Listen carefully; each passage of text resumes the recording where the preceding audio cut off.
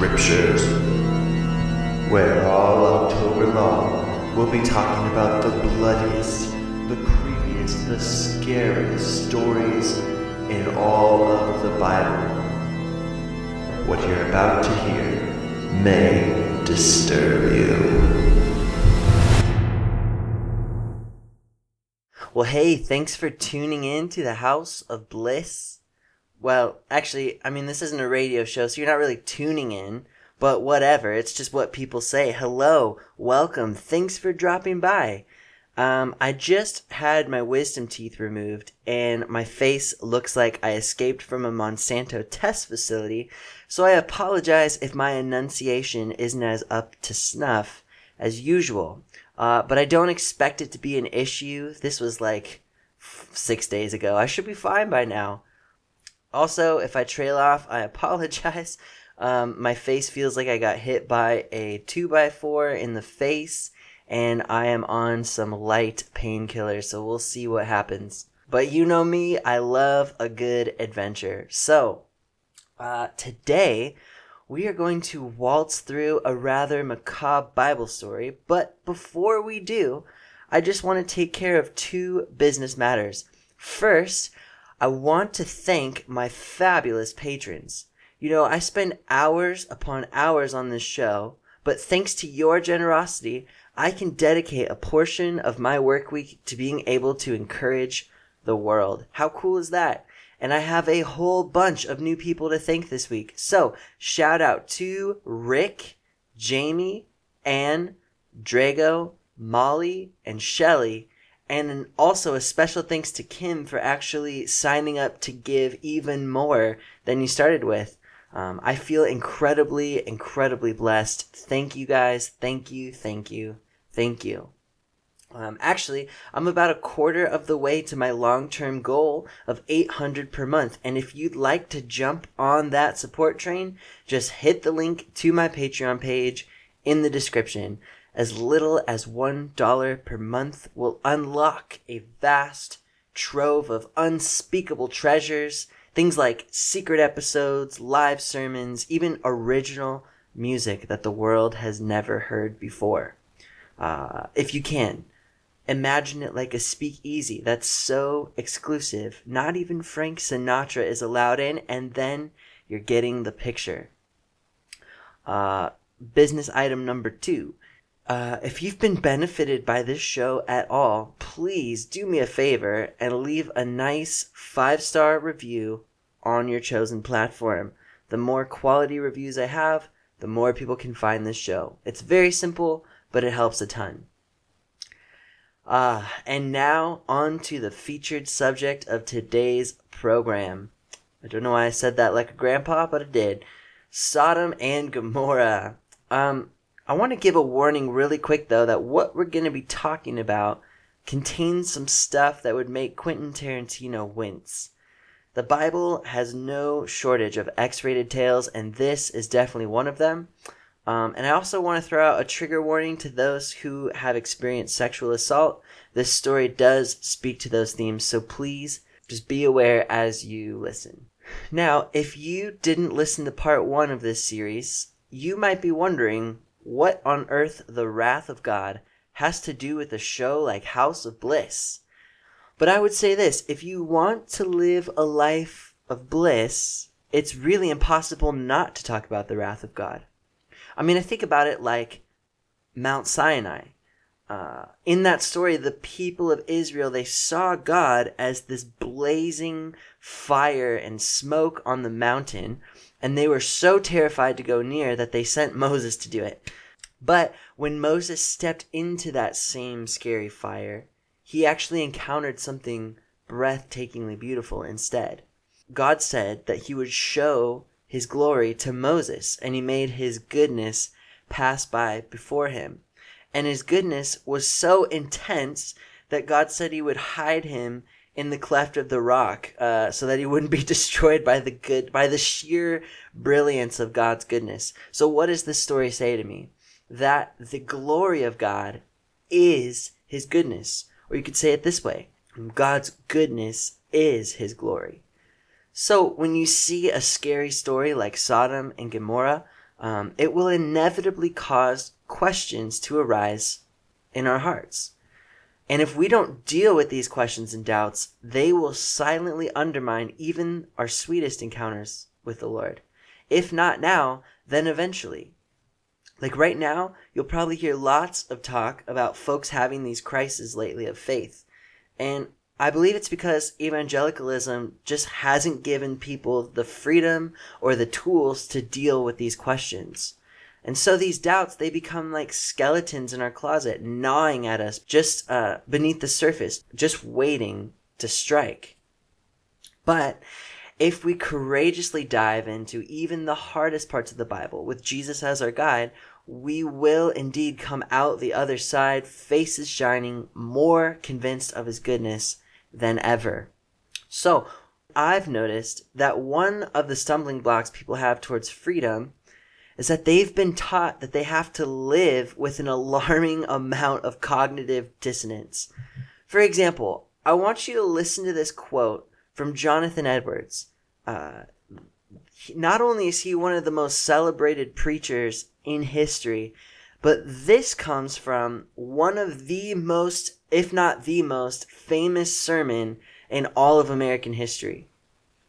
And this is what he says.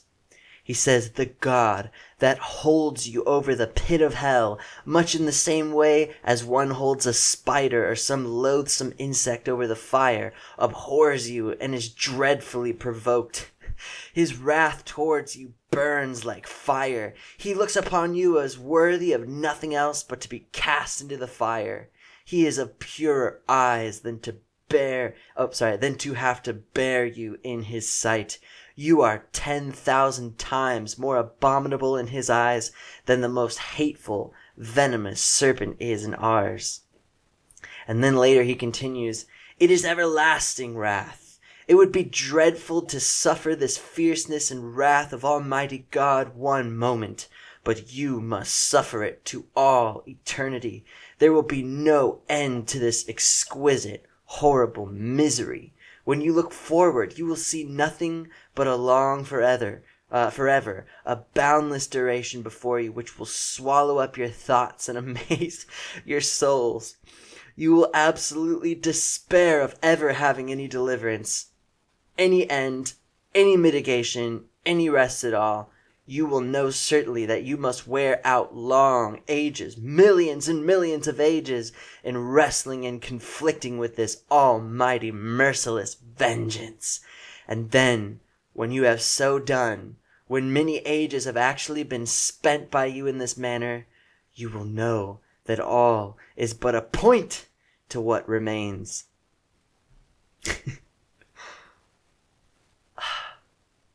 There are people who will say that this is an accurate picture of God. But then they'll also say things like, well, God is a God of unconditional love, or God is good all the time. But the Bible defines, listen, not me, the Bible defines love as patient, kind, keeping no record of wrongs, always hoping, always believing. So this monster has nothing to do with love. And some people will try to hide their cognitive dissonance under phrases like, well, his ways are always higher than our ways. But as David Bentley Hart says, if humans are so woefully stupid that we can't discern the difference between love and cruelty, then words cease to have any meaning at all. Like, sure, words are limited. God will always be bigger and better than I can possibly describe. But if love and hatred are the same thing, then it's literally impossible to say or understand anything about God. Words become utterly useless. So my problem is not that I don't believe in the wrath of God. I do, and I believe it's a terrible thing.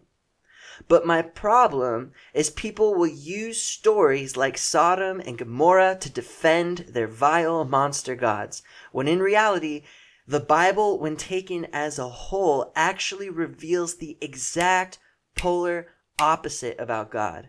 So in this episode, we're going to take a journey together. We are actually going to read the entire story of Sodom and Gomorrah. We're going to talk about how it's a stepping stone on the way to Jesus Christ. And then we're going to see what Jesus reveals about God's wrath. So please, buckle up, keep an open mind, and stay with me for the long haul. Out of all the episodes that I've done, I understand that this has some really heavy emotional weight to it on the front end, but I promise you the goodies on the other side are worth it. So stick with me. And lastly, before we dive into the story, I just want to say another quick little thing about the Old Testament. What you've got to realize is that the Old Testament is a journey. It has movement to it. It's the story of God slowly moving humanity away from primitive pagan idol worship and prepping them to receive his ultimate self-revelation, which is Jesus Christ. So everything before Jesus should be considered a foggy and incomplete idea of God. A fragment or a glimpse, as Hebrews puts it. But we cannot park on a snapshot of this journey and think, this is what God's like and this is how God operates. No, we have to resist that until we get to Jesus. But once we get to Jesus, we're able to go back through the story with him as our guide, and then from there, we can begin to discern the true nature and intention of Yahweh. So when hearing a theological idea about God, we can no longer ask, can I find that in the Bible? But instead we need to ask, can I find that in Jesus Christ? Now, who's ready to read Sodom and Gomorrah? I have an actual paper Bible here with me, and I'm going to open it, and I would encourage you to do the same. It might help you follow along. So I'm just going to read, and then I might stop at certain sections and just give a few little insights, okay? It says, "Now the Lord appeared to him by the oaks of Mamre, while he was sitting at the tent door in the heat of the day.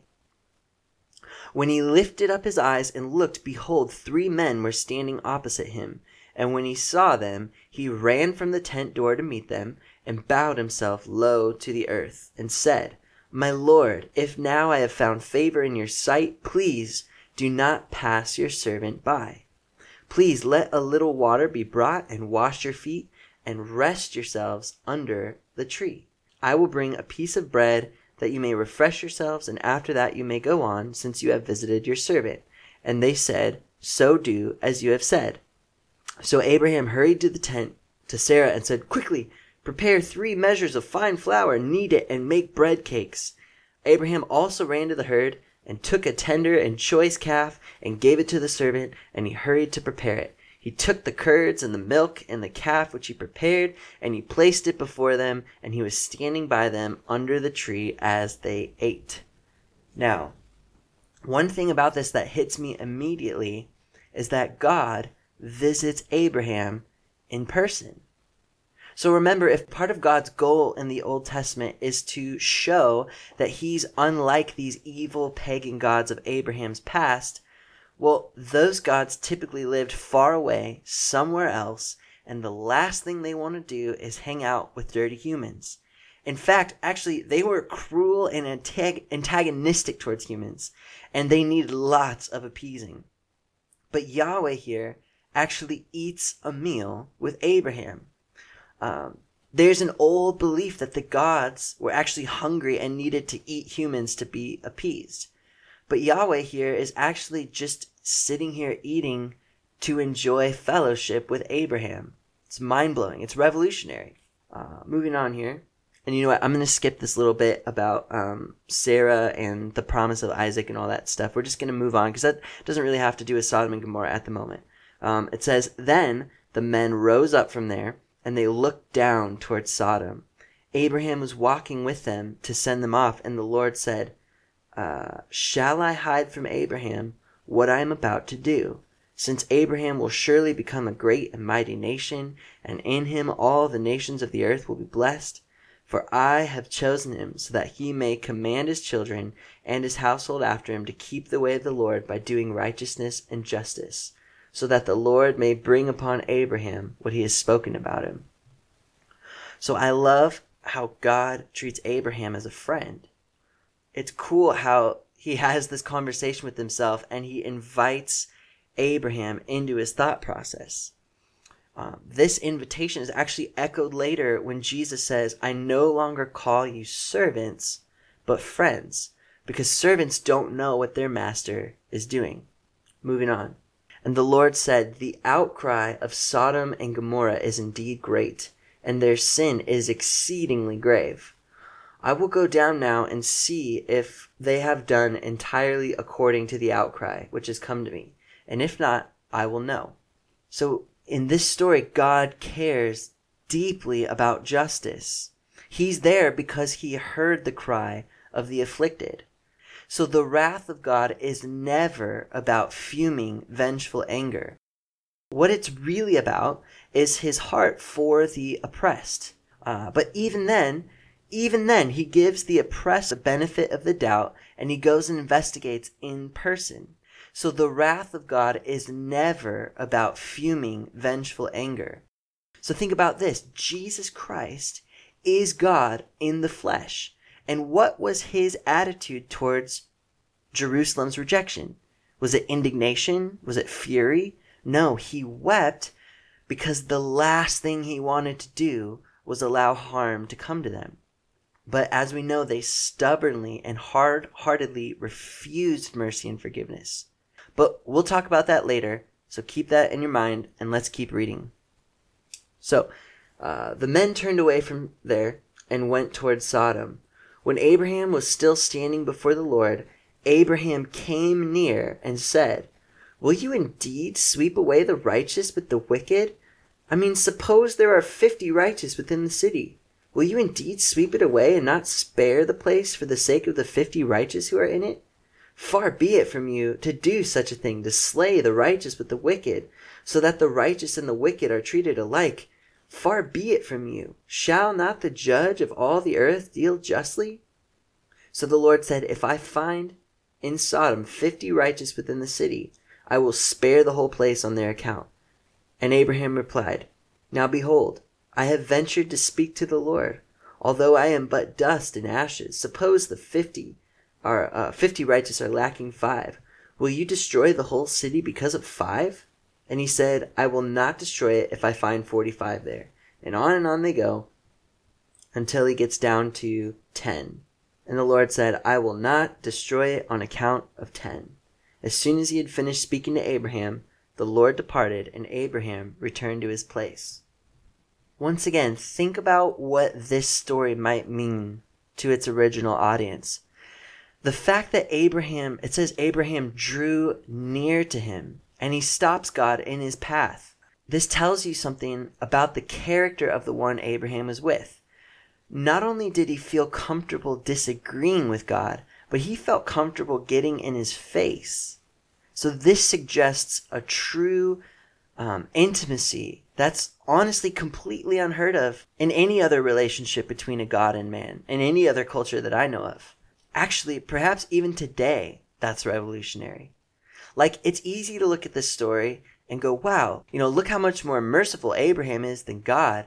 But that's not really the point at all. The point is that this God purposely wants to include Abraham in his decision making. So God's will isn't this fixed, rigid thing, but it's actually inextricably linked with our humanity and our free will. And now we're going to get into the really crazy part. It says, now the 2 angels came to Sodom in the evening as Lot was sitting in the gate of Sodom. When Lot saw them, he rose to meet them and bowed down with his face to the ground. And he said, now behold, my lords, please turn aside to your servant's house and spend the night, and wash your feet that you may rise early and go on your way. They said, however, no, but we shall spend the night in the square. Yet he urged them strongly. So they turned aside to him and entered his house. And he prepared a feast for them. He baked them unleavened bread, and they ate. Before they lay down, the men of the city, the men of Sodom, surrounded the house, both young and old, and all people from every quarter. And they called to Lot and said to him, where are the men who came with you tonight? Bring them out to us so that we may have relations with them. If you're a little bit dense, relations is American translation, Bible speak for they wanted to rape them. But Lot went out to them at the doorway and shut the door behind him. And he said, "Please, my brothers, do not act wickedly. Now behold, I have 2 daughters who have not had relations with man. Please let me bring them out to you and do whatever you like to them. Only do nothing to these men, inasmuch as they have come under the shelter of my roof." Okay, let's park here for a minute. Now, obviously, Sodom was a really messed up place.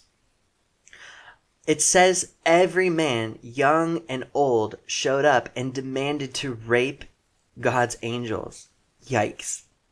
Also, Lot, who we eventually find out is the most righteous person in the entire city, he offers up, that guy offers up his daughters to be sexually assaulted by an angry mob. That guy is the model citizen here. We actually get some extra info in the Talmud and other Jewish commentaries. These sources say that the Sodomites were especially cruel to outsiders. There's stories about how they would often lure guests into their homes, and if the bed wasn't the right size, they would chop the legs off the person or stretch them out to fit the bed. Sodom and Gomorrah were deeply antagonistic to the poor and to the foreigner, which, as you probably know, is a huge theme throughout the Bible. There's actually even a story about one of the daughters of Lot who was murdered simply because she chose to feed a starving poor person. So the rabbis actually say that it was her cry to Yahweh that pierced the heavens and stirred him to action. So Sodom and Gomorrah were evil cities, and not just corrupt cities like 1920 Chicago in bed with Al Capone. No, but these cities were deeply, horrifyingly twisted. The rabbis actually say that the true sin of Sodom was not their sexual violence, but actually their hard-hearted us versus them mentality. In fact, Ezekiel confirms this when he says, "Now this was the sin of your sister Sodom, that she and her daughters were arrogant, overfed, and unconcerned. They did not help the poor and needy. They were haughty and did detestable things before me. Therefore I did away with them, as you have seen." Now the reason I'm highlighting all this to you to say that this narrative is way, way more complex than God was with homosexuals and decided to roast them, and San Francisco is next. If you want to read it with 21st century eyes and think, wow, that sounds really harsh, God, you can. But what we don't realize is the kind of vile stuff they were into. So let's finish the story here. They said, this one came in as a foreigner and an alien, and already he's acting like a judge. Now we will treat you worse than them. So they pressed hard against Lot and came near to break the door. But the men, the angels, reached out their hands and brought Lot into the house with them and shut the door. They struck the men who were at the doorway of the house with blindness, both small and great, so that they were wearying themselves trying to find the doorway. Then the 2 men said to Lot, "Who else do you have here? A son-in-law and your he says, a son-in-law and your sons and your daughters, and whomever you have in the city, bring them out of the place. For we are about to destroy this place, because the outcry has become so great before the Lord that the Lord has sent us to destroy it." So Lot went out and spoke to his sons-in-law who were to marry his daughters and said, "Up, get out of this place, for the Lord will destroy the city." But he appeared to his sons-in-law to be jesting. When morning dawned, the angels urged Lot, saying, "Get up, take your wife and your 2 daughters who are here, or you will be swept away in the punishment of the city." But he hesitated, so the men seized his hand and the hand of his wife and the hands of his 2 daughters, for the compassion of the Lord was upon him, and they brought him out and put him outside the city. Okay, so basically I'm going to skip some of the stuff here. Basically the angels say, "Get out of here and don't look back." And Lot, he's still complaining and hesitating. He says, "I can't make it all the way up to the mountain. Let me stop at the little village on the way." And they're like, "Okay, fine." So they send them out of the city, and as soon as they leave the city grounds, that's when all hell breaks loose, literally. So here's kind of where we're wrapping up here. It says, "The sun had risen over the earth when Lot came to Zoar. Then the Lord rained on Sodom and Gomorrah brimstone and fire from the Lord out of heaven, and he overthrew those cities, and all the valleys, and all the inhabitants of the cities, and what grew on the ground. But his wife from behind him looked back, and she became a pillar of salt. Whew. Interestingly, I was reading in Forbes about how scientists indeed agree that the story is rooted in some sort of historic event. If you go to this area where the city of Sodom and Gomorrah were, the ground actually contains evidence of some sort of extreme explosive heat. They obviously don't believe the Bible's account, but they do think that some kind of meteor must have exploded over the region and caused the entire area of 200 square miles to be burnt to a crisp and covered with superheated salt. So this could potentially explain the bit about Lot's wife turning into salt. But now we're going to get into a particularly sad verse. It says, "Now Abraham, who arose early in the morning and went to the place where he had stood before the Lord, and he looked down toward Sodom and Gomorrah, and toward all the land of the valley, and he saw, and behold, the smoke of the land ascended like the smoke of a furnace." Wow. Whew. I wanted to sit in that for just a minute. Think about how sad that must have been for Abraham. Gut-wrenching. The place where he argued with God, and now he's looking down and horrifying sight of smoke rising in the distance. Man, the feelings after he felt after all that agonizing and wrestling, I think right there is the picture of how God feels about sin. Not that he's angry with people. Not that his wrath is about anger towards people. But he actually cares so deeply about how sin hurts us. So thankfully, this is a show about good news. And indeed, I do have some amazing happy news for you. But before we get into all that, let's just take a quick breather. And then when we come back, we'll talk about what Jesus shows us about this story.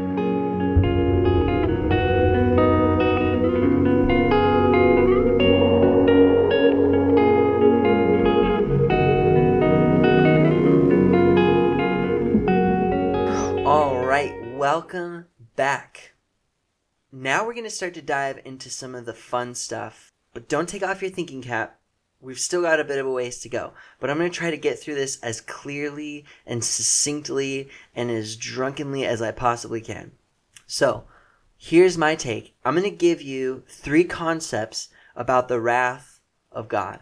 I need you to keep an open mind and hear me out. So, number 1. The wrath of God, no matter how it's portrayed in the Old Testament, is not something that God actively does. No, divine judgment is when God reluctantly hands people over and lets evil take its course. It is the inevitable consequence that is built into sin itself. For example, if somebody drank poison, nobody would say that God killed that person, right? But God's wrath actually exists to stop people from drinking the poison of sin. When the Bible says that the wages of sin is death, it doesn't mean that God is going to kill you. Like God didn't say to Adam, "I will kill you." He said, no. He said, "You will surely die." So James talks about how when sin grows up, it gives birth to death. So Athanasius, the church father, talks about how death and corruption are the result of people losing their knowledge and fellowship with the God who is life. Jesus is the word of life. God is not the giver of death, he's the giver of life. But if you demand to walk away from him, there's only one possible outcome. And if we think about how the enemy comes to steal, kill, and destroy, and all of the forces of evil that lie in wait, well, if someone stubbornly refuses mercy, where else is there to go? What else do you expect to happen? If someone won't respond to mercy, God will hand them over to what they demand, and they will experience the full weight of their actions. Here's some examples of this in Scripture. Okay, here's one from the Psalms. If a man does not repent, God will whet his sword. He has bent and readied his bow. He has prepared him for his deadly weapons, making his arrows fiery shafts. Behold, the wicked man conceives of evil, is pregnant with mischief, and gives birth to lies. He makes a pit, and digging it out, falls into the hole that he has made. His mischief returns upon his own head. On his own skull his violence descends. Wrath is the result of sowing and reaping. Okay, so the psalmist is saying initially God is personally angry, but it's laced with metaphor. I mean, does God use an actual bow and arrow to shoot people down? No. So he says he's personally angry, but then the way it actually plays out, this person falls into their own pit. Hosea 8 talks about how they sow the wind and they reap the whirlwind. The New Testament also has some key passages about this. For example, Romans 1 talks about how God gave them over to depraved minds and they received in themselves, key word, in themselves, the due penalty. It also talks about the wrath of God, if you've ever noticed this, like it's kind of an impersonal thing. Like it's something that's coming from God, but it's not part of God. Because wrath is not an emotion. It is simply the result of sowing and reaping.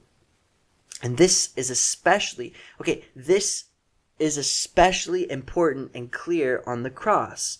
Because Jesus absorbing wrath has nothing to do with an angry father, but rather Jesus absorbing the curse of sin and its effects on behalf of all humanity.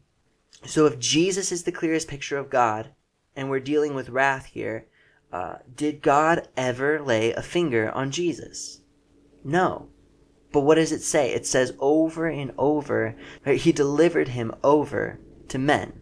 Principle number 2, wrath is the extension of God's love, and the goal of wrath is always restoration, never destruction in and of itself. When Jesus rode into Jerusalem, he wept. God himself. He's not sitting there raging, he's pleading. When the judgment does come, it comes at the hands of the Romans. And all throughout Scripture, you get these glimpses of God's heart pleading with Israel. He never, ever, ever wants or takes satisfaction in destruction. And to me, this is why the doctrine of penal substitution is such a backwards distortion. For example, even in the Old Testament, here's a tender passage from Hosea that shows us when you peel back the Old Testament layers, you can actually still see the heart of Abba, Father, shining through. It says this, "When Israel was a child, I loved him, and out of Egypt I called my son. But the more they were called, the more they ran away from me. They sacrificed to the Baals, and they burned incense to images. And it was I who taught Ephraim to walk, taking them by the arms. They didn't realize that it was I who healed them. I led them out with the cords of human kindness, with ties of love. To them, I was like one who lifts a little child to the cheek. I bent down to feed them. Will they not return to Egypt, and will not Assyria rule over them because they refuse to repent? A sword will flash in their cities. It will devour their false prophets and put an end to their plans. My people are determined to turn from me, even though they call me God Most High. I will by no means exalt them." But you can hear the longing here. "But how can I give you up, Ephraim? How can I hand you over, Israel? How can I treat you like Admah or make you like Zeboyim? My heart is changed within me. All of my compassion is aroused. I will not carry out my fierce anger, nor will I devastate Ephraim again, for I am God and not a man. I am the Holy One among you. I will not come against their cities. They will follow the Lord, and he will roar like a lion. And when he roars, his children will come trembling from the west. They will come from Egypt trembling like sparrows, from Assyria fluttering like doves. I will settle them in their homes, declares the Lord." Wow. Now, in hearing that, you might think, okay, well, if wrath is really about restoration, It sure doesn't sound like Sodom and Gomorrah got much of a chance. So that brings me to principle number 3. Death is never the last word. I believe it's unscriptural to think that people who died in the Old Testament were automatically just sent to hell for all eternity. For example, Jesus said that judgment will be more bearable for Sodom and Gomorrah than for Tyre and Sidon. Think about that. If the end of the story is just eternal conscious torment a la Jonathan Edwards, then there's no contrast to be made here. And furthermore, Peter mentions how Jesus descended into hell and preached to the spirits locked in prison since the days of Noah. Now, I don't pretend to have a clear understanding of what that exactly means or how it plays out, but I think it's safe to say that Sodom wasn't just torched and that's it, as if God's unending mercy was just suddenly ended. That's that. Bye-bye. Peace out. And so, my brethren and sistren, I want to wrap up with this. My grand conclusion. Whatever conclusion you have about God based on Sodom and Gomorrah, an angry God who sends natural disasters to level cities is not a valid one. In fact, the Bible makes it clear that demonic powers actually have something to do with what we would just call natural disasters. For example, when Jesus calmed the storm, the Greek is the same as when he cast demons out of people. When Jesus' disciples wanted to call down fire on a city for rejecting him, he rebuked them. But where did they get that idea? No, but Jesus goes on to say they don't know what spirit they were of. In the book of Numbers, the sons of Korah rebel against God, and it says the flames of the Lord broke out against the people. In the New Testament, however, Paul adds in 1 Corinthians in his version that the people were destroyed by a destroying angel. Well, there's nothing in the original text that hints at that, but Paul is reading between the lines that these people opened the door to the destroyer to wreak havoc on them. So, Sodom and Gomorrah is the story of what happens when we refuse mercy and demand to be handed over to the destroyer. But, if you listen to my series, The Glories of the Cross, you know that this is exactly what Jesus came to liberate us from. Jesus came to deliver the entire earth from its great spiritual oppressors. Think about this, Jesus led the new Exodus, leading humanity out of its slavery to death. The same God that heard the cry of injustice in Sodom came to liberate the human race from its captors. Jesus took what humanity deserves, not in the sense of an easily offended God whose honor was violated, no, but he became sin and took all the effects and consequences of millennia after millennia of human rebellion. He destroyed it in his own body. Now, if you want to continue to identify with your already defeated sin, you may. Or you can identify with the finished work of Jesus Christ and live 100% curse-free. No more karma. In fact, instead of reaping the fruits of what humanity deserves, you begin to live from what Jesus Christ himself deserves. Death no longer has claim over you because he descended into hell and died your death. Yes, the cage doors are open. There's not a shred of fear left.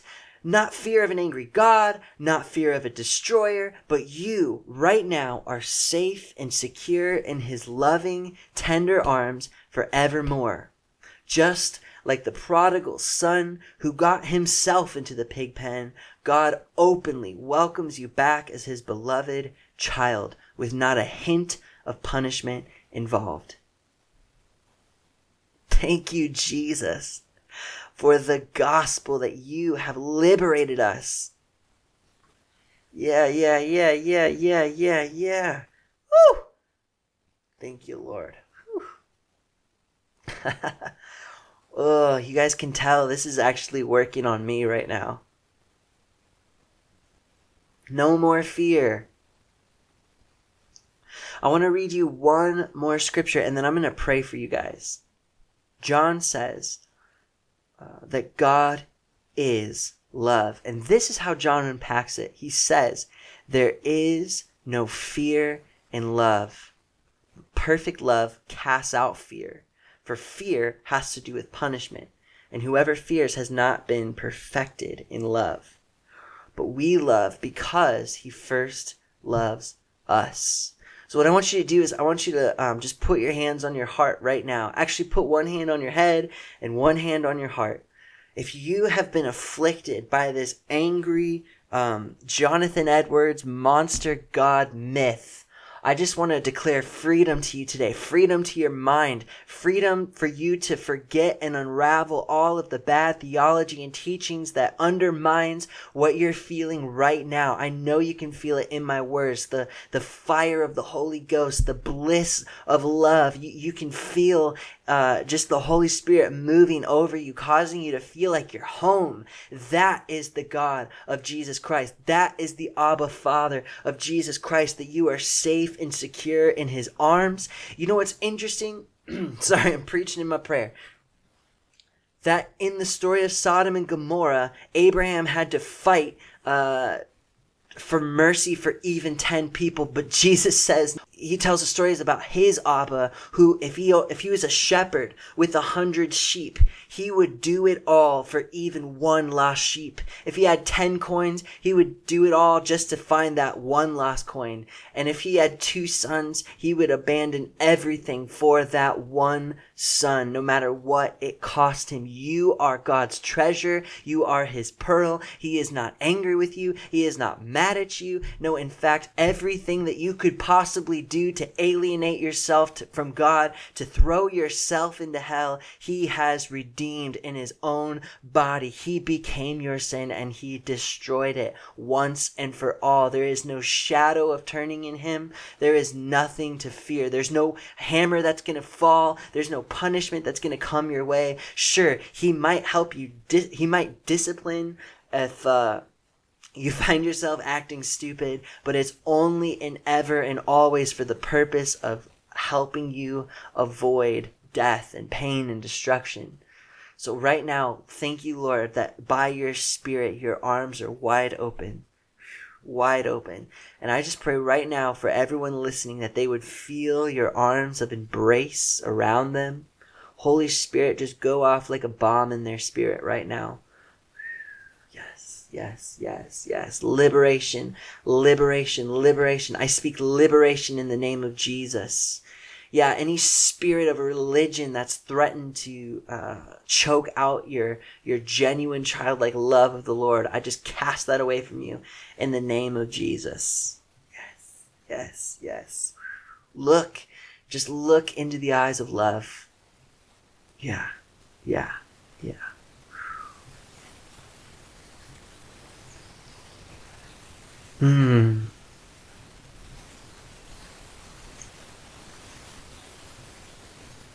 Thank you, Jesus. Thank you, Jesus. Thank you, Jesus. Thank you, Jesus.